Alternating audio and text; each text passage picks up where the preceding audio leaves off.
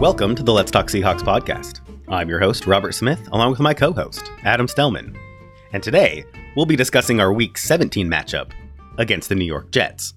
Special shout out to Adam for taking this last episode solo. I was sick as a dog and he stepped up to handle business. So thanks a lot.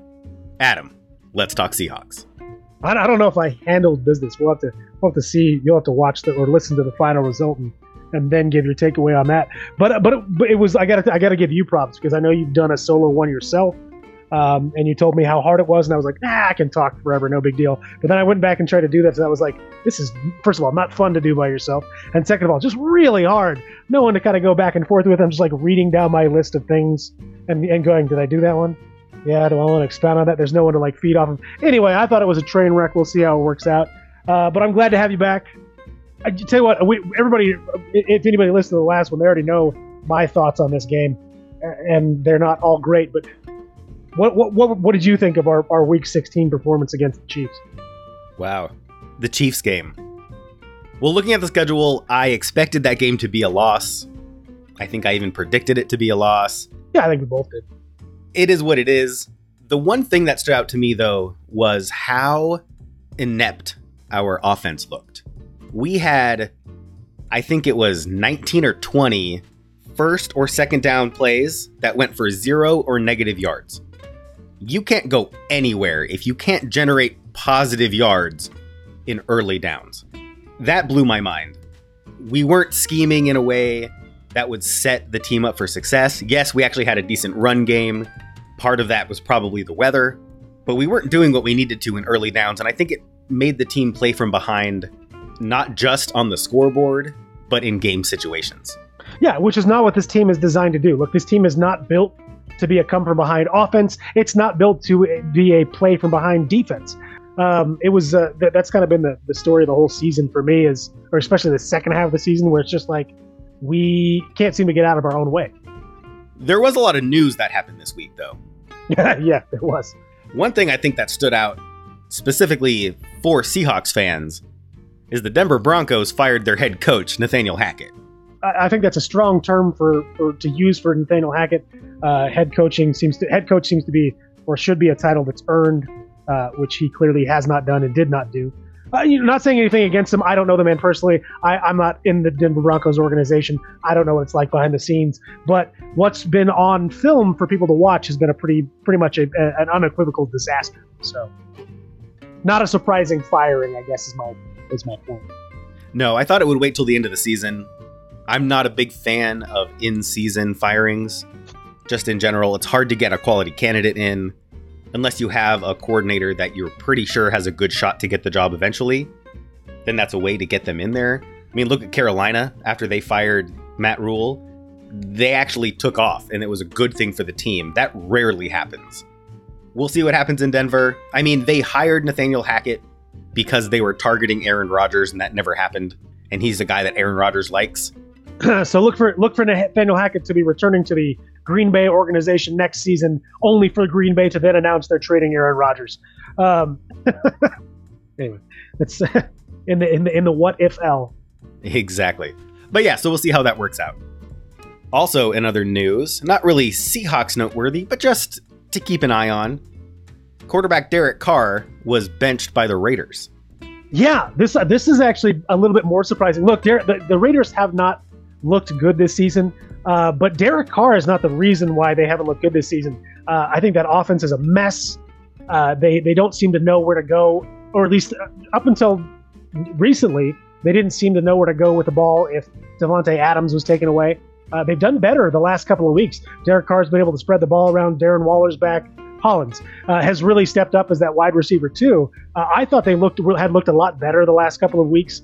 The thing that that surprises me, and this is just a report, it's all hearsay. They didn't cite a source, but there is reporting coming out from someone who apparently has an insider or knows an insider for the team that says not only was Derek Carr benched, but he has been asked by the team to stay away from the facilities for the last 2 weeks of the season so he's not a distraction. Yeah, my thoughts on that, if I were Derek Carr, I would show up at work tomorrow. Oh yeah, I'd be there every day. Yeah, this is one of those where, no, I'm not going to make it easy for you.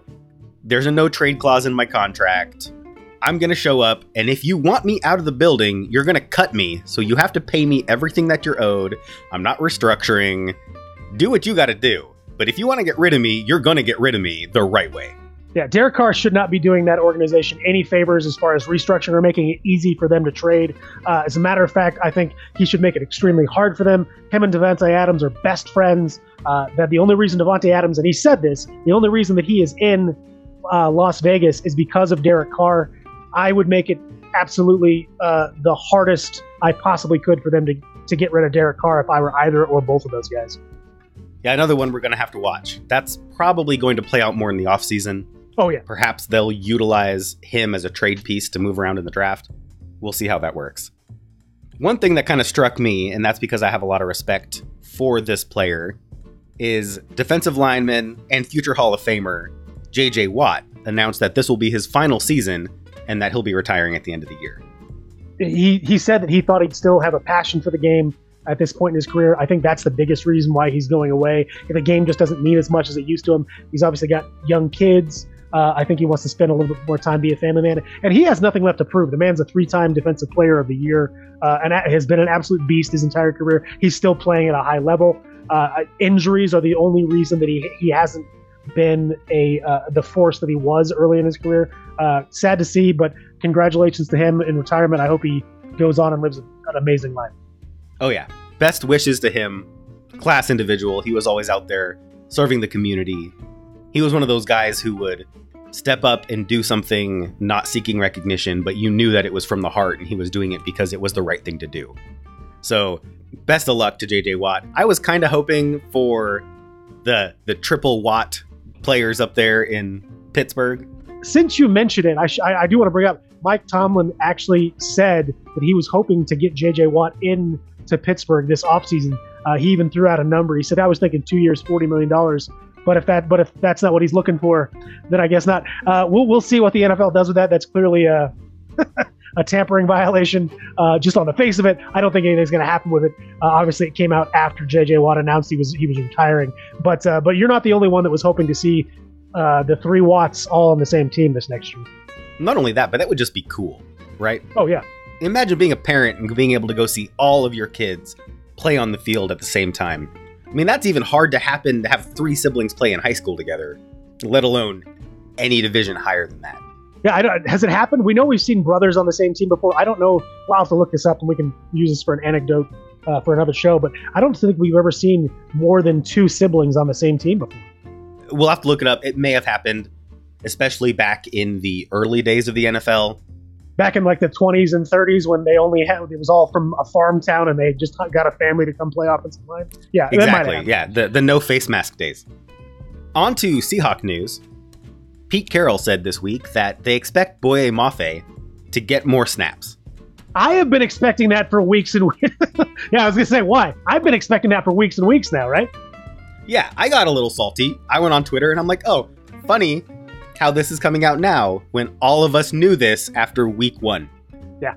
Like those first couple weeks when Darrell Taylor was having his struggles and Boye Mafe was seeing the field like 10 snaps a game and Darrell Taylor was missing 10 tackles a game. Well, hey, at least we're going to see it, right? I guess for the stretch run, it's nice to get a better look at some of these young players. Certainly he's earned it.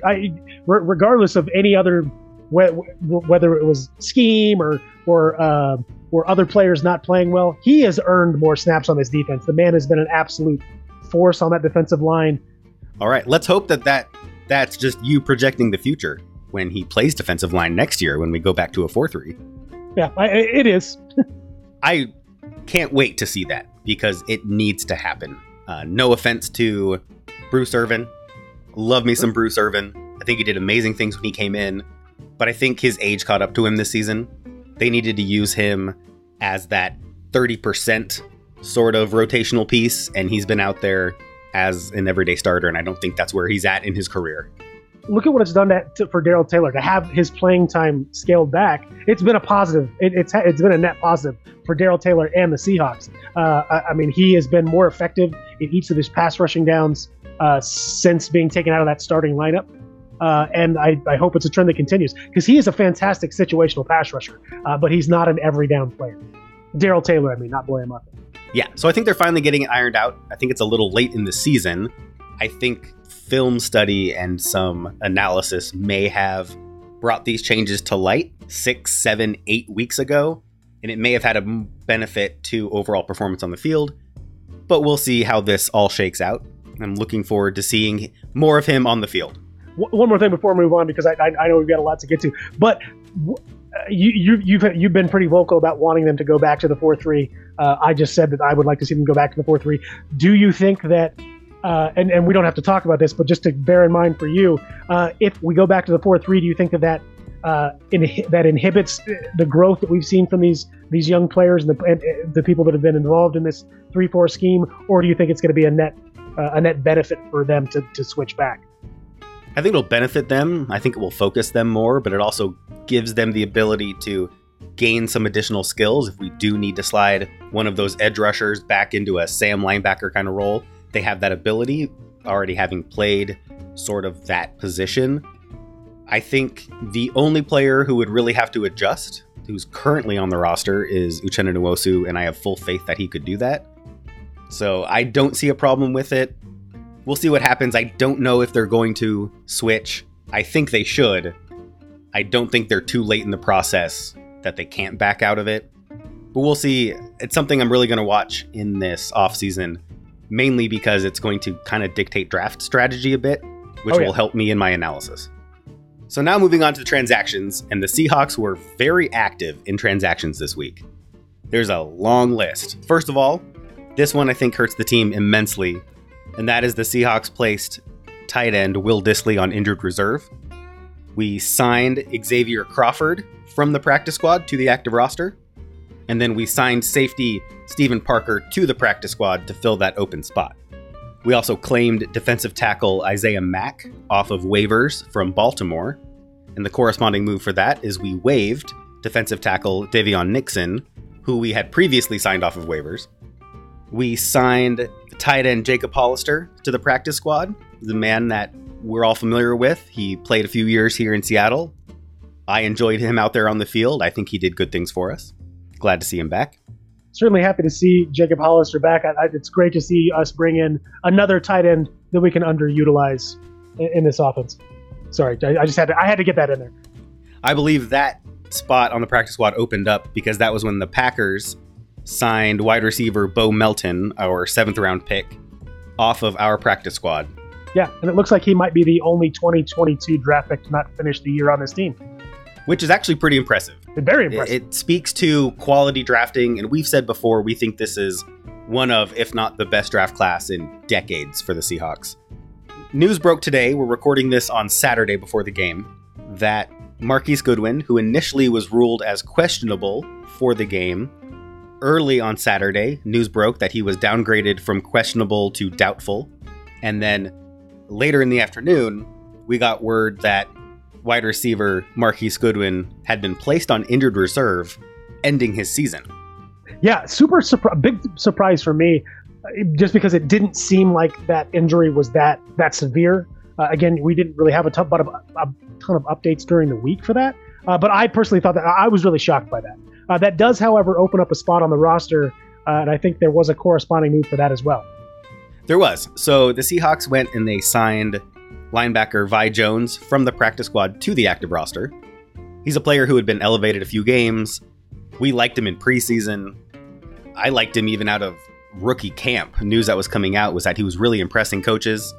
Great story for this kid. I really hope that he's able to get in there and have an impact. So yeah, congratulations to Vi Jones for making the active roster. And then since it is Saturday, we were able to get the game day elevations from the practice squad. And so for the game, the Seahawks have elevated tight end Tyler Mabry and wide receiver Cade Johnson. Yeah, I mean we're looking at we've been lucky enough to have some pretty good depth, I think, especially coming off of our practice roster. So we're going into this week as close to full strength as most teams are at this point of the season. This obviously gives a little bit more shines a little bit more of a spotlight on some of those newer, younger guys.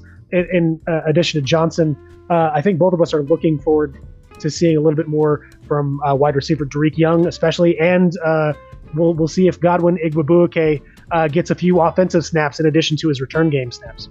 Yeah, we'll see how all that works. We do have the injury report to talk about. We mentioned how Marquise Goodwin was initially listed as questionable. Well, everybody on the Seahawks injury report was listed as questionable. We had no doubtful and no out for the game. The remaining list, after Marquise Goodwin was placed on injured reserve, is questionable running back Travis Homer, right tackle Abraham Lucas, safety Ryan Neal, nose tackle Al Woods, running back Kenneth Walker, and this was the shock for everybody. Wide receiver Tyler Lockett is listed as questionable to return. And he's expected to play. Listed as questionable, he is expected to play. This guy has 10 screws and a plate in his left hand. Sorry, this side. Those of you, no one's watching this, but I just pointed to the wrong side of my hand and I switched it to the correct side. Anyway, that's insane. The fact that he's going to play in this game. That blows my mind. We need him, especially with Will Dissly, Uncle Will, out. We need someone that's going to be able to move the sticks on third downs, but I'm still just blown away that he's playing in this game. When they said he was practicing, I was like, didn't he just have surgery 10 days ago? Yeah, he did. So, really impressive. They said the surgery went perfect. It went exactly how they wanted it to go. Even better. But yeah, that's surprising. I say congratulations to him on healing. And if he can be a positive contributor to the team, that's awesome. Yeah, and also to all you Hawk fans out there that I see on Twitter and other social media platforms questioning Tyler Lockett's toughness, eat it. Yeah, exactly. How's the injury report looking for the Jets? The Jets, unfortunately or fortunately, are coming into this game very, very healthy. They have two people listed as out, backup quarterback Brendan Eccles and wide receiver Jeff Smith. Both guys are way down the depth chart. Neither one has really seen a lot of playing time this year. They do have a few questionables that might be a little bit more impactful. The big one being defensive end Vinny Curry, who is questionable for the game. Again, though, he is expected to play. They're I believe, right guard Nate Herdbig is also questionable, and safety LaMarcus Joyner. But they are coming into this game pretty healthy. So going into our 5 keys to success, like we've said before, there's one that we're going to say every single week. And it doesn't hold as much power now that Will Dissly is on injured reserve. And also it's less likely. But we're going to say it again. Because we still need to do this. And that is tight end usage, tight end usage, tight end usage. We need to get those guys on the field, use them as blockers, use them as receivers, let them help either the receiving core or the offensive line, whichever unit needs the extra help. Well, they both need the extra help, let's be honest. Whether it's right, our right tackle's injured coming into this game. We are without our third wide receiver, Marquise Goodwin being out. Tyler Lockett's got one hand. DK Metcalf, not to say he can't be the focus of an offense. He is an incredible wide receiver. Yeah, you look at the difference between the beginning of the season and the first half of the season and the second half of the season. Our tight end usage and our winning percentage versus now, it's night and day. We were running 12 and 13 personnel quite a lot at the beginning of the season. It has gone way down as the season has gone on, and so has our efficiency on offense. Yeah, and speaking of efficiency on offense, that leads us into our second key to success, which is we need to keep the offense balanced. We had a good job. Kenneth Walker went over 100 yards again last game. We need to keep the ratio, the pass-run ratio, near that 50-50 mark. We've had struggles in the run game. Again, I think that's play calling more than anything else. We continue to run up the gut behind our less than stellar interior offensive line. And Kenneth Walker has shown, and not just him, but DJ Dallas and Travis Homer too, when they can get that edge, they can make big explosive plays. Walker if he gets out on that edge, the man is gone. So we need to be focusing on that off-tackle run game. Why we haven't thus far, I have no idea. But last week we stuck with the run game, even though we were down late. We need to do it again this game. And then we mentioned it earlier. The Seahawks did a very poor job on first and second down against Kansas City. So our third key to success, let's see if they learned from their mistakes. Let's see if the film was watched and the game plan was adjusted. Because number 3, they need to succeed on early downs. I'm talking positive yardage on first and second down. Yeah, and I think the biggest thing there is no screens on first down. No screens, period. They should not be in that offensive play calling at all. But yeah, look, we don't need to be getting giant chunk plays every down. If we can get 1, 2, 3 yards on first down, great. If we can get the exact same on second down, great. That's all I'm asking for. 1, 2, 3 yards first and second down, just to make third downs manageable, because we have been terrible on converting third downs, and that's mainly because they've been third and long. Going back to last week, our defense actually played really well. I think we can go back 4 and 5 weeks. Our defense has not been the issue. So our fourth key to success is, let's see if that coaching staff builds on last week's defensive performance. Keys to success 3 and 4 go hand in hand. If we can be efficient on first and second downs on offense and make manageable third downs, that's going to make sure that our defense is rested and is not put behind the 8 ball every single time they're on the field. The only reason that Kansas City scored 24 points on our defense last week was because our offense was continually putting them in bad positions. But our defense was able to hold them to 0 points in the third quarter and only 1 touchdown in the fourth quarter.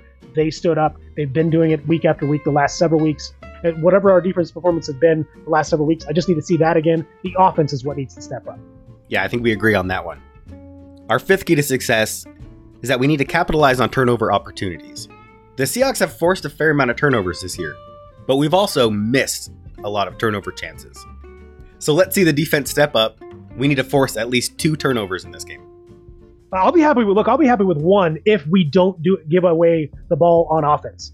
This last game against the Chiefs, there were opportunities. Tariq Woolen had 2 or 3 that he could have won, that he definitely should have caught. But he's been, man's been playing really, really well. But we just need to make sure that we're already putting ourselves in position to get turnovers. We just need to actually capitalize on it. So looking at the position groups between these two teams, the Jets don't know who their quarterback is.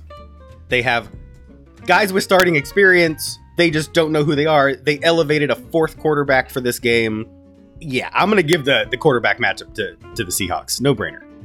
Yeah, look, it wouldn't matter who was starting for the Jets. I think their best option is the guy that they are going to be starting, which is Mike White, but he's still not Geno Smith.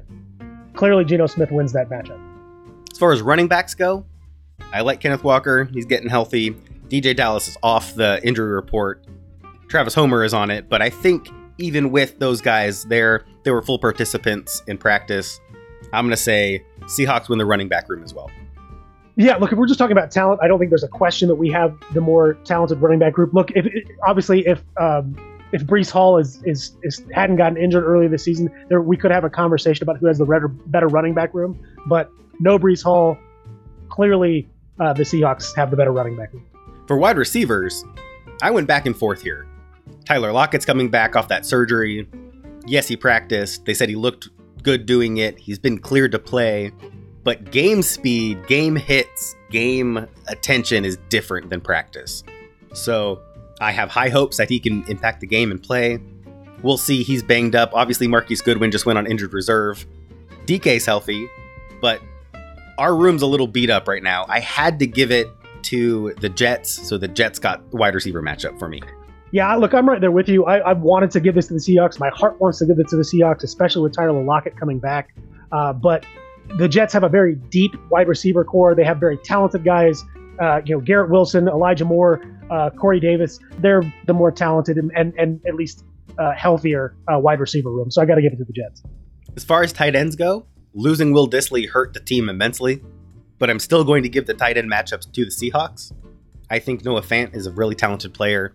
I think Colby Parkinson can come in and help out in those areas that we're missing. So I'm going to give this one to the Seahawks. If the Seahawks tight ends had been utilized properly this entire year, they would be the number 1 tight end group in the league, because I do think they have that kind of talent. But even without Will Dissly, the Jets, they don't utilize their tight ends. They don't really have very talented tight ends. I'll take Noah Fant over whoever happens to be lining up at the tight end for the Jets. As far as offensive line goes, I gave this one to the Jets. I think they're better at almost every position on the offensive line. Yeah, this is the first one that I'm giving a push on. It's actually the only one I'm giving a push on. And the really reason I did that is because I think that talent-wise, we have a more talented offensive line. I think that we have a very smart center, even though he's played way below his talent level. I think we have a really good right guard. A really good left guard. And then I think we have 2 of the best young tackles in the league. Yes, they've got Dwayne Brown, who adds a lot to that offensive line, but I'm still going to go ahead and say it's a push. We've got this is a pretty easy one where both have positives and negatives. As far as the defensive line goes, I'm giving this one to the Jets as well. I like almost every player they have on their defensive line. These are all guys that I thought had big potential coming out in the draft, or that I think just fit really well in their scheme. I like their defensive line. Yeah, look, I like our guys. I think having Al Woods back is a big help. Quentin Jefferson's played well in relief. I like Poona Ford. Obviously, I think Shelby Harris has done really well, but we just don't have the talent. Their defensive line is definitely the better position group.